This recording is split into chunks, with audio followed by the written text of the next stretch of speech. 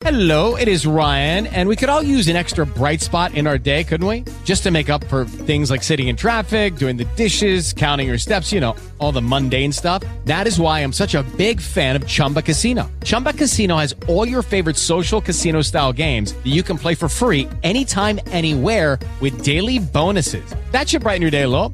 Actually, a lot. So sign up now at ChumbaCasino.com. That's ChumbaCasino.com. No purchase necessary. VGW Group. Void where prohibited by law. See terms and conditions. 18+. My wife and I were drawn to you because we liked the idea of putting money down, qualifying, making sure we can cover the mortgage, you know, and have reserves. Like, you were talking a language that was very appealing based on what we had gone through before. Welcome to the Creating Wealth Show with Jason Hartman. You're about to learn a new slant on investing, some exciting techniques, and fresh new approaches to the world's most historically proven asset class that will enable you to create more wealth and freedom than you ever thought possible. Jason is a genuine self-made multimillionaire who's actually been there and done it. He's a successful investor, lender, developer, and entrepreneur who's owned properties in 11 states, had hundreds of tenants, and been involved in thousands of real estate transactions. This program will help you follow in Jason's footsteps on the road to your financial independence day. You really can do it. And now, here's your host, Jason Hartman, with the complete solution for real estate investors. Welcome to episode 1292. Hey, we're almost at episode 1300. Thanks for joining us today as we talk about something very important, and that is the looming recession that will inevitably come. In fact, many would argue that it is overdue. It is overdue. And one of the things we're going to be doing at Profits in Paradise is we're going to be talking about stress testing your portfolio so that you sail through the recession in comfort and luxury versus many investors out there, especially those speculators and those people who bought bad properties and those people who didn't know how to either manage their managers or self-manage successfully. We're going to dive into that today. And I've got Adam here with me. Adam, welcome back. How you doing? I am doing well. Thanks for having me back. Good to have you on. And when do you think the recession will come? I think it's going to get pushed back until at least after the presidential election. I don't see the politicians willing to do anything to mess with it before then. Well, yeah, I've long thought about that in every election cycle for, decades now. I don't know. Trump's opponents would love to see the economy fall down during the heavy part of the election season. Well, I think they're going to be focused way too much on impeachment to worry about the recession. Yeah. Honestly, I think they'll push that back. They'll put that on the table, huh? Well, it's not that they can exactly control this stuff anyway, but we all sort of believe that they exert some control over it, which they do a little bit, but not completely. So stress testing, you've heard a lot coming out of the Great Recession 10 years ago about stress testing the banks, stress testing the financial system, and how the Fed has implemented new programs to do this. But what about us? What about all of us investors? Are we stress testing our own portfolios? Can we make it through the next cycle that is definitely coming up? Having gone through many recessions in my career now, in fact, I just had my anniversary, and I forgot to mention it, got my license on September 13th, many decades ago.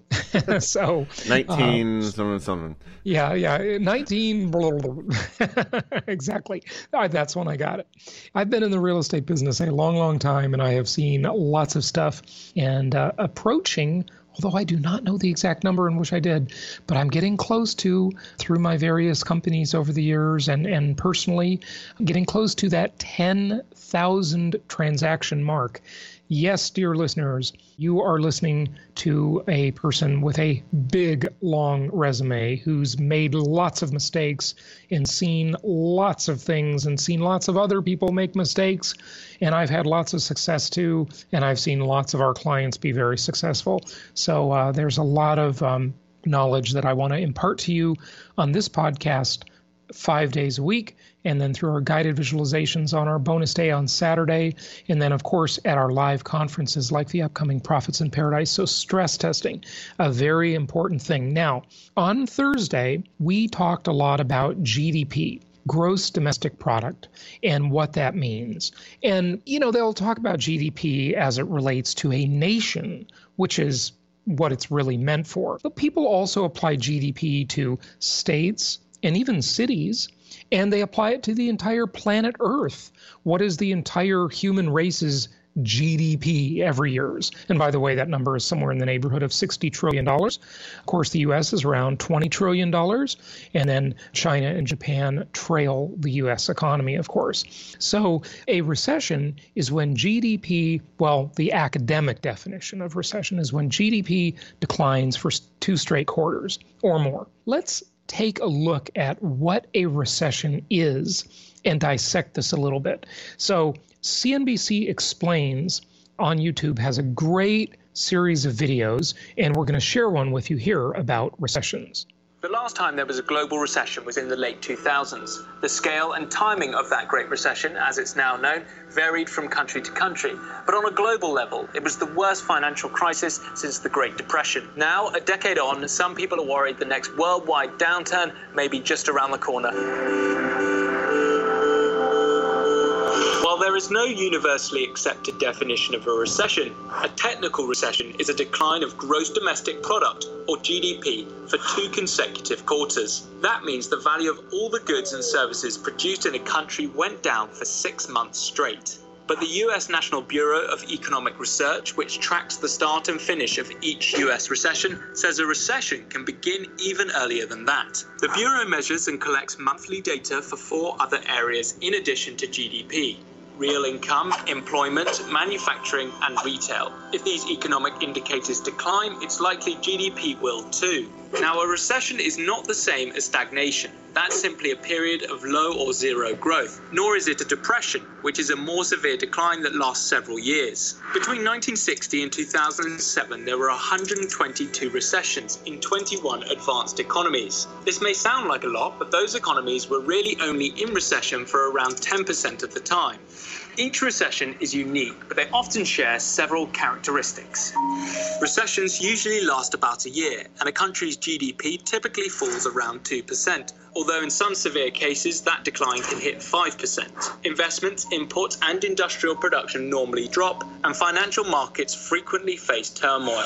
All this can have a very negative impact on a country's population. Many people lose their jobs, and if they can't afford their mortgages, they lose their homes, and house prices drop. They also have less money to spend in shops and restaurants. That means businesses make less money, and many go bankrupt. So is there a way to spot a recession before it hits?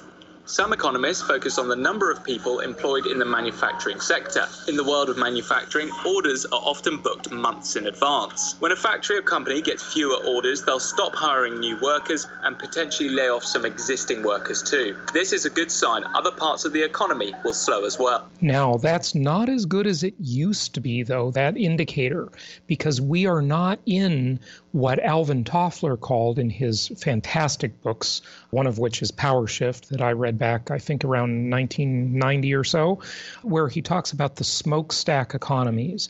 When we lived in a world of the industrial age, of smokestack economies, that really mattered. But now that we are in the newer and cleaner age, the information age, that isn't as telling as it used to be. So you see how all of these indicators aren't what they used to be, because GDP isn't the same as it used to be. It changes over time as technologies change. So the smokestack industries being the Industrial Revolution, the symbol of the Industrial Revolution, and the information age, the one we're in now, it's different. Manufacturing jobs. I mean, yes, that matters. Of course it matters. And when we look for markets where we want to recommend properties to you, which, by the way, Adam, you've got one to talk about today, we like to look for markets with a good, stable manufacturing base. Why? Because manufacturing doesn't just get up and move like information businesses, right? As we've talked about on prior episodes, tracking where, say, the millennial generation is moving, where the retiring baby boomers are moving. Well, a lot of these people with these types of careers that they tend to focus on, whether it be retiring baby boomers who have a second gig and it's largely maybe an info-based business or a technology-oriented business, or millennials who are very high-tech, they move easily, right? They move from city to city. They're not working on an assembly line. Now, one of our longest running markets, Indianapolis is our longest running market of them all, but one of our other longest running markets would be Memphis. Memphis has a fair amount of manufacturing, but more logistics. So FedEx, for example, one of the huge employers in Memphis, is not going to just get up and move. Even though their business is about moving packages, their plant in Memphis is very expensive and very difficult to move. So these businesses aren't as mobile. You see people, and you hear stories of it all the time, like when I had dinner with Tim Ferriss, the author of The 4-Hour Workweek, about 2 years ago. He moved from Silicon Valley area to Austin, Texas. He doesn't have any equipment to move other than maybe his laptop, right? He's an infopreneur. He's a marketer. He's an author. These people in these knowledge jobs, these information age jobs, they can just get up and move easily. And as investors, we don't like that because it's too easy for an economy to shift quickly in those types of areas. When you have a strong manufacturing base, they're really rooted. Those employers are really rooted to that city. Adam, any thoughts on that? Yeah, I was looking at when they discussed how much the recession hits, GDP can drop 2%. In the United States, if you look at a $20 trillion economy, that's only about $400 billion, which seems like a big number. But if you look at especially things like the trade war hit and stuff, and you see that can affect, our trade deficit right now and our trade alignment is about $700 billion. If we make it to where companies are paying $400 billion in tariffs, or even $100 billion in tariffs instead, and that's being passed down to us, that is 0.5% or 1% of GDP right there that we're paying in tariffs as we import these goods still. And so that's one of those things that if you see those happening and government spending isn't going up to offset that, that can drive us into the recession pretty quickly. Well, I know you are a big fan of government spending. Not necessarily. I'll always tease you about that. I know you will. In like 50 years, I'm still going to be bugging you about your socialist tendencies. But by then, we will have more evidence, but hey, there's no lack of evidence now, as to modern monetary theory and all of this stuff. So very interesting. Okay, let's continue with the video. Other experts examine the government bond market to see how willing investors are to lend money to governments over a long period of time. When investors are concerned the economy might be slowing down, they often sell their shares in public companies and instead loan their money to governments by buying bonds. That's because bonds are usually seen as a less risky investment. So those are the warning signs of a recession. But what actually causes them? A healthy economy has lots of money flowing through it. Company owners are putting money into their business and hiring more people. Consumers are spending money on their products and services. But if businesses and consumers stop spending that money, less money flows through the economy and growth begins to slow. A few factors can block that flow of money. One of those is high interest rates. When rates are high, people get more money for putting their savings in a bank account, but they also end up having to shell out more to get a loan. This can encourage people and businesses to save more and borrow less, causing their spending to fall. Consumer confidence is a way to measure people's psychological approach to money. Economists track this closely. Low levels of consumer confidence means people are worried about the economy, and that can cause them once again to hold on to their money rather than invest or spend it. A stock market crash, for example, is one of the most surefire ways to shake up consumer confidence across the board. But inflation may be the biggest factor. It causes the prices of goods and services to increase. If your paycheck isn't growing alongside it, that means you'll have to cut back and buy fewer things. When this happens, people and businesses once again tend to reduce spending and save more. And an economic slump that starts in one country can spread beyond its borders, creating a domino effect. Let's explore an example. The 1997 financial crisis in East and Southeast Asia. It began in Thailand when the value of the country's currency, the Thai baht, collapsed. Investors had lost confidence in the country, and that lack of confidence contaminated the rest of the region. Travelers face strict limits on the amount of currency they can take out of the country. Other Asian currencies like the Malaysian ringgit and Indonesian rupiah began to lose value too. Soon, investors around the world have become reluctant to lend money to any developing country. More recently, the trade war between the US and China has also affected many other parts of the world. These two economic superpowers produce and sell about 40% of all global output, and economists worry the knock-on effects from their continued conflict could create the next major international recession. Take Germany, for instance. Its economy is largely built upon exports. It makes money by building machinery and equipment and sending it abroad to other countries like China. But if China anticipates less demand for its products from the US because of the trade war, it's going to order less of that machinery from Germany to make them. Germany is the biggest economy in the Eurozone, which means if it goes into a recession, the rest of Europe will likely suffer too. Some experts say that the financial crisis in 2008 ushered in a new era of deglobalization. That means nation-states are less focused on international trade and more focused on their domestic economic agendas. They say all this could lead to more frequent recessions. And because of that, these experts believe we should reconsider what constitutes economic success in developed countries. Total debt burdens will rise. It's sort of interesting how they say, but don't bother to ever elaborate or explain on how the deglobalization that they're talking about could lead to more recessions. I mean, I love how they just glossed over that. It seems like a pretty darn important point. I'd like to know the theory behind that. I'm just not sure what that would be. Any thoughts? No, I don't know exactly how that would be. I mean, you would think it would matter, especially when you talk about the domino effect, that the more globalization you have, the more that we rely on each other, the more it would impact. Now, I will say the Eurozone, that being a big part of it, that could have a quick domino effect because, you know, when one country goes under or goes into crisis, there's just not much they can do as their own country. You know, they have to rely on the other countries as well. And if the other countries look at it and say, yeah, we're not going to help you out right now, and they can't help themselves, you're at a, you know, that's just a spiral that you can go down. Now, I will say the Eurozone, because of globalization, are more likely to help each other out because they know it's better for them as an area. Right. To do it as so a region, that would help. Yeah. Well, they're, you know, super connected, obviously, and we've got all this stuff with Brexit, and I mean, Europe is a mess, as I've said before. It's really quite a mess. I mean, I don't know. That's like too much to talk about today, so I don't even want to open that Pandora's box. Yeah. But yeah, I don't understand how deglobalization would cause more recessions. Yeah, me neither. That seems like a faulty point. I mean, I don't know. Maybe it's, you know, clearly someone's theory, but I don't know that it's enough to say that that's true. I mean, the interdependency in the economy is good for peace. We're very unlikely to go to war with our own customers, right? We're unlikely to destroy our customers as people. So that's great news for society in keeping the world peace, is more and more trade. But it definitely has some problems. And, you know, Trump is bringing those up. And I got to tell you, I applaud him for doing that. It's very unpopular what he's doing.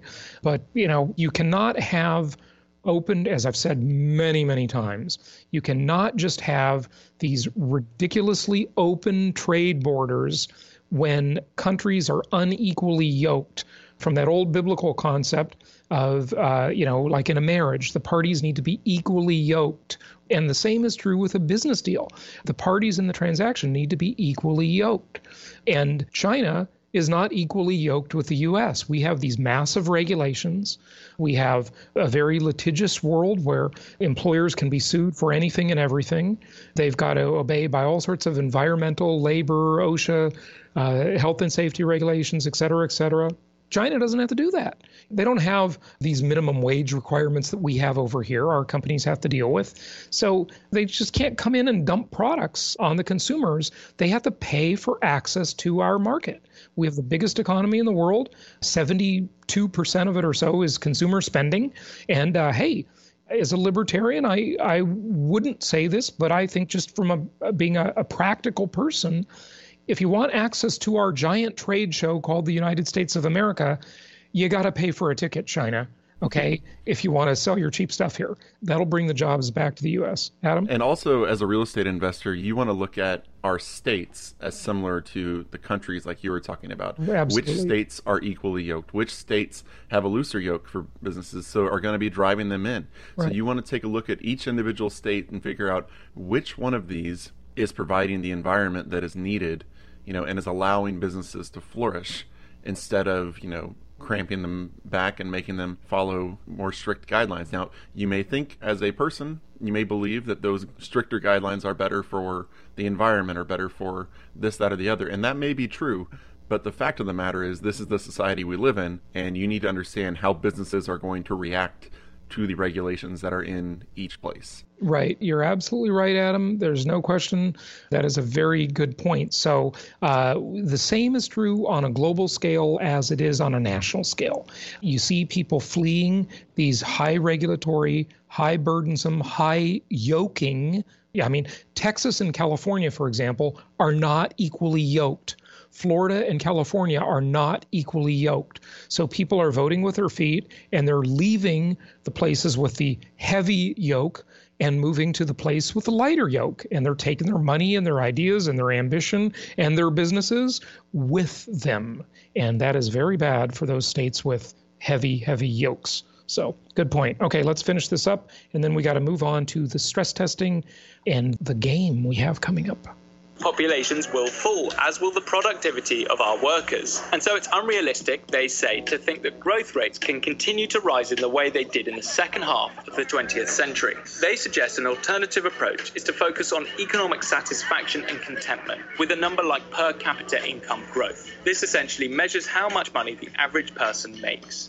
While the warning signs are there for another global recession, geopolitical tensions and deglobalization makes it even more difficult to predict the future. But one thing's for sure, we're living in a new age of uncertainty.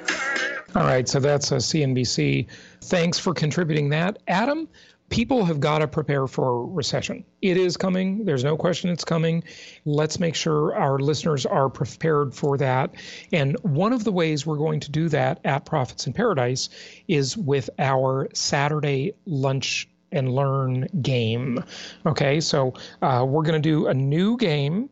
It will involve stress testing your portfolio. Is your portfolio ready for a change in the economic cycle? And are there properties you should dump? Are there things you should reallocate? Should you do a 1031 exchange? Maybe if you're just getting started, what properties should you be buying now? How do you make those choices to make sure you have a stress-tested portfolio? So let's go to a little segment I recorded last week with Doug, who is running the game. And why don't we play that now, and then we'll come back, and I want to talk about Congress's new attack or investigation into something that we already solved this problem for our event attendees, but it's quite interesting. It's known as the most hated fee in travel. So we'll talk about that. And then we've got a property to present as well. So the last several years, we've been conducting some really interesting participatory exercises that we do at our events. And this year at Profits in Paradise, we're going to do this as well. So I've got Doug here with me, and he's got some ideas for how we are going to do the simulation this year, and I think it's going to be very educational.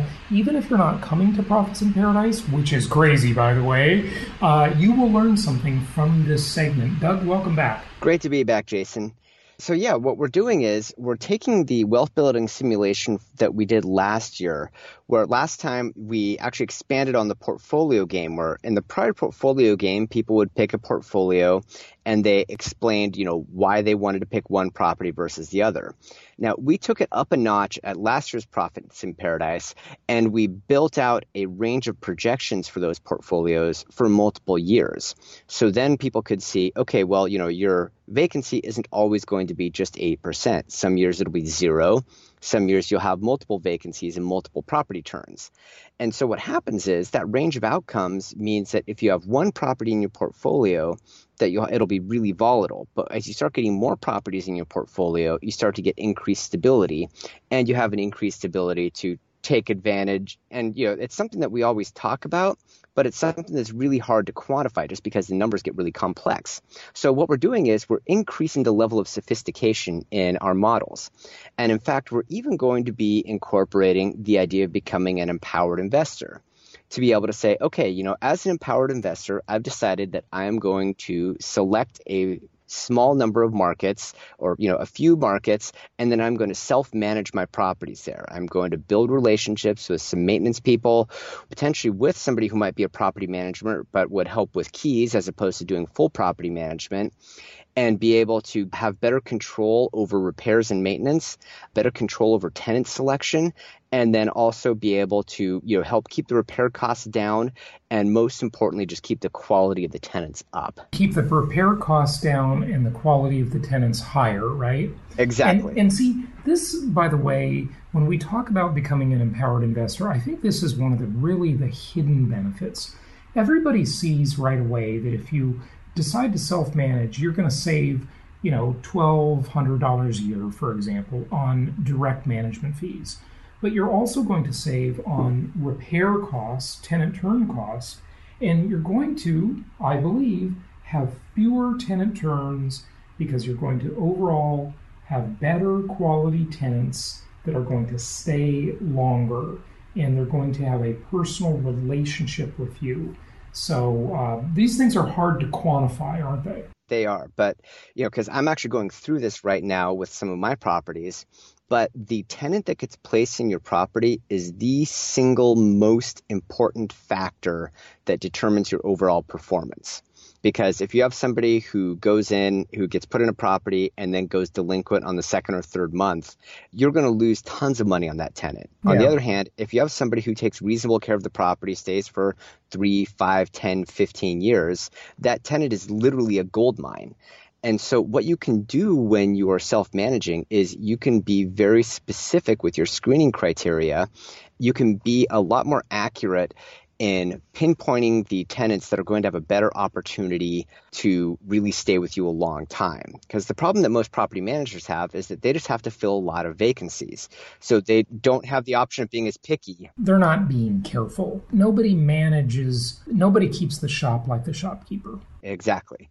And so that's one of the factors that we're going to start incorporating into our wealth building simulation this year, is to say, hey, you don't have to decide that you want to self-manage, but if you do decide you want to self-manage, how is that going to impact the next 10 to 20 years of your investing career? Okay, good point. So what else are we going to do in the simulation? Basically, what we're going to do is everybody's going to get together in teams, select their portfolio, select how they want to build it. So in other words, select, do they want to self-manage, a few other factors. And then we're going to run the portfolio out for a few years and see how each of the teams perform, because all of the properties will be identical. The performance for, say, property A will be the same for every team. But the teams will perform differently depending on how they arrange their financing, based on whether it is they decided to self-manage, based on how many markets they diversified into, based on how much leverage they decided they wanted to take on.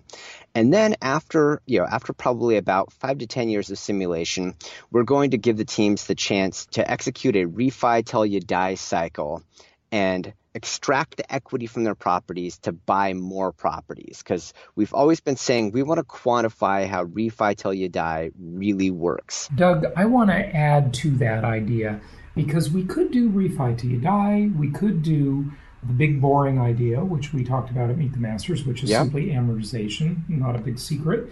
We could do 1031 exchange, but we could also do the new vehicle. Now, it's not a new vehicle, but it's the first time I'm using it, and I'm really quite excited about this. And this is a way, it might actually be better than a 1031 exchange, which is hard to beat.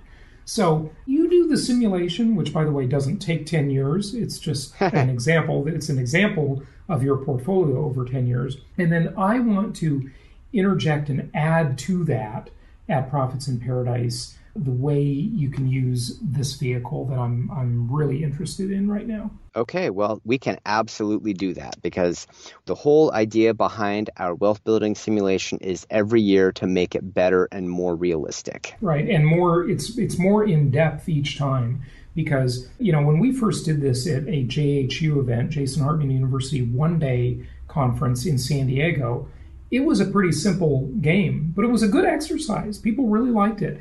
And this will be Saturday at lunch. People will do this. We'll break everybody up into teams. They'll work together. It's a nice way to meet some new friends, to learn from some other investors, and to really just have a good time and see how the portfolio will perform. Anything else you want to say about it, Doug? One aspect that a lot of teams did last year without being asked that I'm going to be including this year is for each team to come up with a name for themselves. I think Team Maui Wowie is still my favorite. Right. That was from last year when we were in Hawaii. We weren't in Maui until afterwards. We went to Maui, but still. No, we went to Kauai. Sorry, not Maui. We weren't in Maui at all, but that was a funny name. A full year later, Maui Wowie still sticks in my mind. Which is a lesson for all of these cannabis entrepreneurs. If you want to be taken seriously as medicine, you got to name your products in a little more clinical fashion than Purple Haze and Maui Wowie.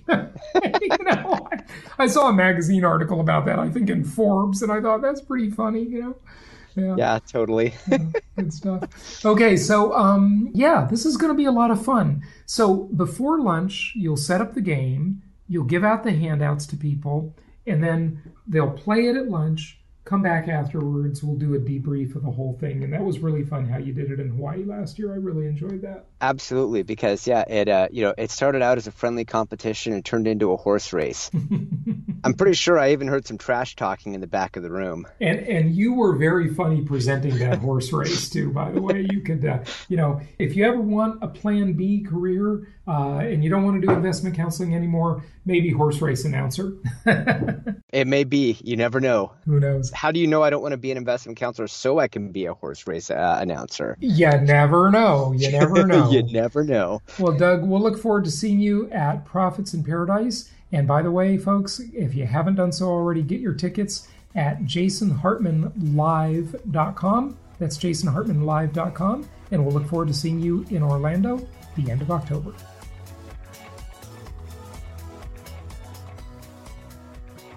So you're absolutely going to love that game that we are going to play on Saturday. You can learn a lot through games. And that's why so many educators have really gotten into gamification, and that's what we're doing. Last year at Profits in Paradise, when we were in Hawaii, Doug ran an excellent game for all of our attendees, and this year in Orlando, we're going to do the same thing. So get your tickets for that at jasonhartmanlive.com, jasonhartmanlive.com. Thanks to all of those who have already signed up. We look forward to seeing you. Adam, you got a featured property for us? I do. We have one that came available last week, I believe, in Baltimore, Maryland. Now, this is one of the higher priced properties you'll see on the website in most cases. It's a little over $200,000. It's $206,500. But it rents for $1,950, which is just below the 1%. However, because of the lowish property taxes for the price and the 6% management fee, you're able to cash flow $433 a month projected. In this, you're looking at, and this is with a 25% down and 4.75% interest rate. Now, this team, one of the reasons I like this general area is it offers a wide range of prices. There's homes as low as $90,000 going up to the $200,000 mark, and they do a really great package. When they do the rehab. Oh yeah, their rehabs are fantastic. They're really This has a new architectural shingle roof with a lifetime warranty, oversized gutters. New siding, new exterior doors, kitchen refurbished with quartz counters and slate appliances. They renovated the 2 bathrooms. I mean, it's got a full package for your $200,000 for your investment property. Mm-hmm. Good stuff, good stuff. So that fee that I was talking about is what everybody hears about. They call it the resort fee. This scammy little fee that is on top of the hotel price. Just saw a news article about it, that Congress is looking into these resort fees, right? They call it, you've encountered them, sometimes they call it destination fee. When we were in New York City last year for a Venture Alliance meeting, I stayed several extra days there at a different hotel, not where our Venture Alliance mastermind meeting was. A few of us were there, and they called it the residence fee. So I assume that after paying your $250 a night for that hotel, the extra $25 per night residence fee, whatever that means, I mean, so does it mean if you're unwilling to pay the residence fee that you don't get to stay in the hotel? What is the point? The destination fee, the resort fee, the residence fee. Well, you'll be happy to know I think these fees are crap.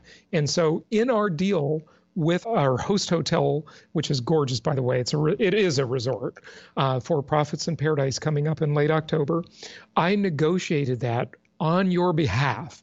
Their normal resort fee is $35 a night. Yes, $35 a night. And it really is a beautiful resort. I mean, wait till you see it. It's incredible. I've stayed there a few times. And I negotiated that down to $10. They'll only nickel and dime you for $10 rather than $35. Our room block is a great discount of $159 per night. I love this, where hotels are saying that they need the fees to cover services like bottled water, Wi-Fi, and those kind of things. Yeah. So can you imagine how much a bottle of water or Wi-Fi would cost if they weren't making you pay $35 a day? Well, by the way, I should tell you, I just got back from New York. I was there for a conference last week, a very mediocre conference, which, by the way, I paid $2,000 for the ticket. I couldn't believe how sort of disorganized it was and how nothing was included, except there were a couple of lunches included. But when they served you lunch, it was literally like an appetizer. It was like this tiny little piece of meat and a tiny little piece of vegetable. It was an appetizer. Terrible. $2,000 conference this was. But one of the nights I met up with a friend of mine and we went to the Baccarat room. And I didn't know that Baccarat, yes, that's the crystal company, if I'm saying the name right, the company that makes all these beautiful crystal. They have a condo project and a beautiful restaurant bar area there. And so we went there. And the drinks, Adam, well, you probably saw it on my Facebook, so yeah, that's a spoiler. But the drinks, guess how much they were if you didn't see my Facebook post for a single drink, one drink, an alcoholic drink, but just a drink. How much was one drink? What do you think the price range was? I would say between $20 and $30. Okay, well. I didn't see it on your Facebook page, but that would be my guess. You didn't if you were see somewhere it. fancy. Okay. So the drinks started at $29. Cool. For one drink, $29. Yeah. But they had many drinks that were more expensive, up to $450 for not a bottle, one drink.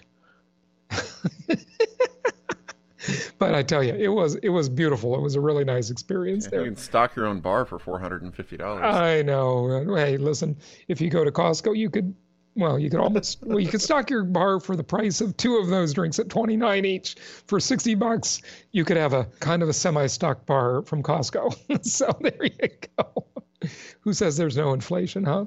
But yeah, so create wealth and live the life of luxury, and you can do some things like that and not worry about the cost, but still comment on how ridiculous they are. So good stuff. Okay, hey, we'll be back tomorrow with another episode. Go to jasonhartman.com to take a look at the properties like the one Adam talked about, or to register for our upcoming Profits in Paradise event, and we'll look forward to seeing you there. And until tomorrow, happy investing. Thank you so much for listening. Please be sure to subscribe so that you don't miss any episodes. Be sure to check out the show's specific website and our general website, hartmanmedia.com, for appropriate disclaimers and terms of service. Remember that guest opinions are their own, and if you require specific legal or tax advice or advice in any other specialized area, please consult an appropriate professional. And we also very much appreciate you reviewing the show. Please go to iTunes or Stitcher Radio or whatever platform you're using and write a review for the show. We would very much appreciate that. And be sure to make it official and subscribe so you do not miss any episodes. We look forward to seeing you on the next episode.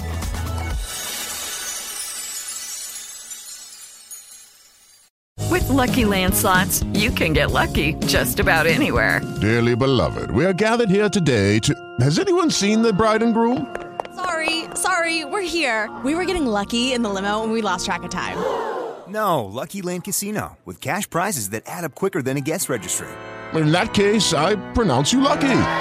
Play for free at LuckyLandSlots.com. Daily bonuses are waiting. No purchase necessary. Void where prohibited by law. 18+. Terms and conditions apply. See website for details.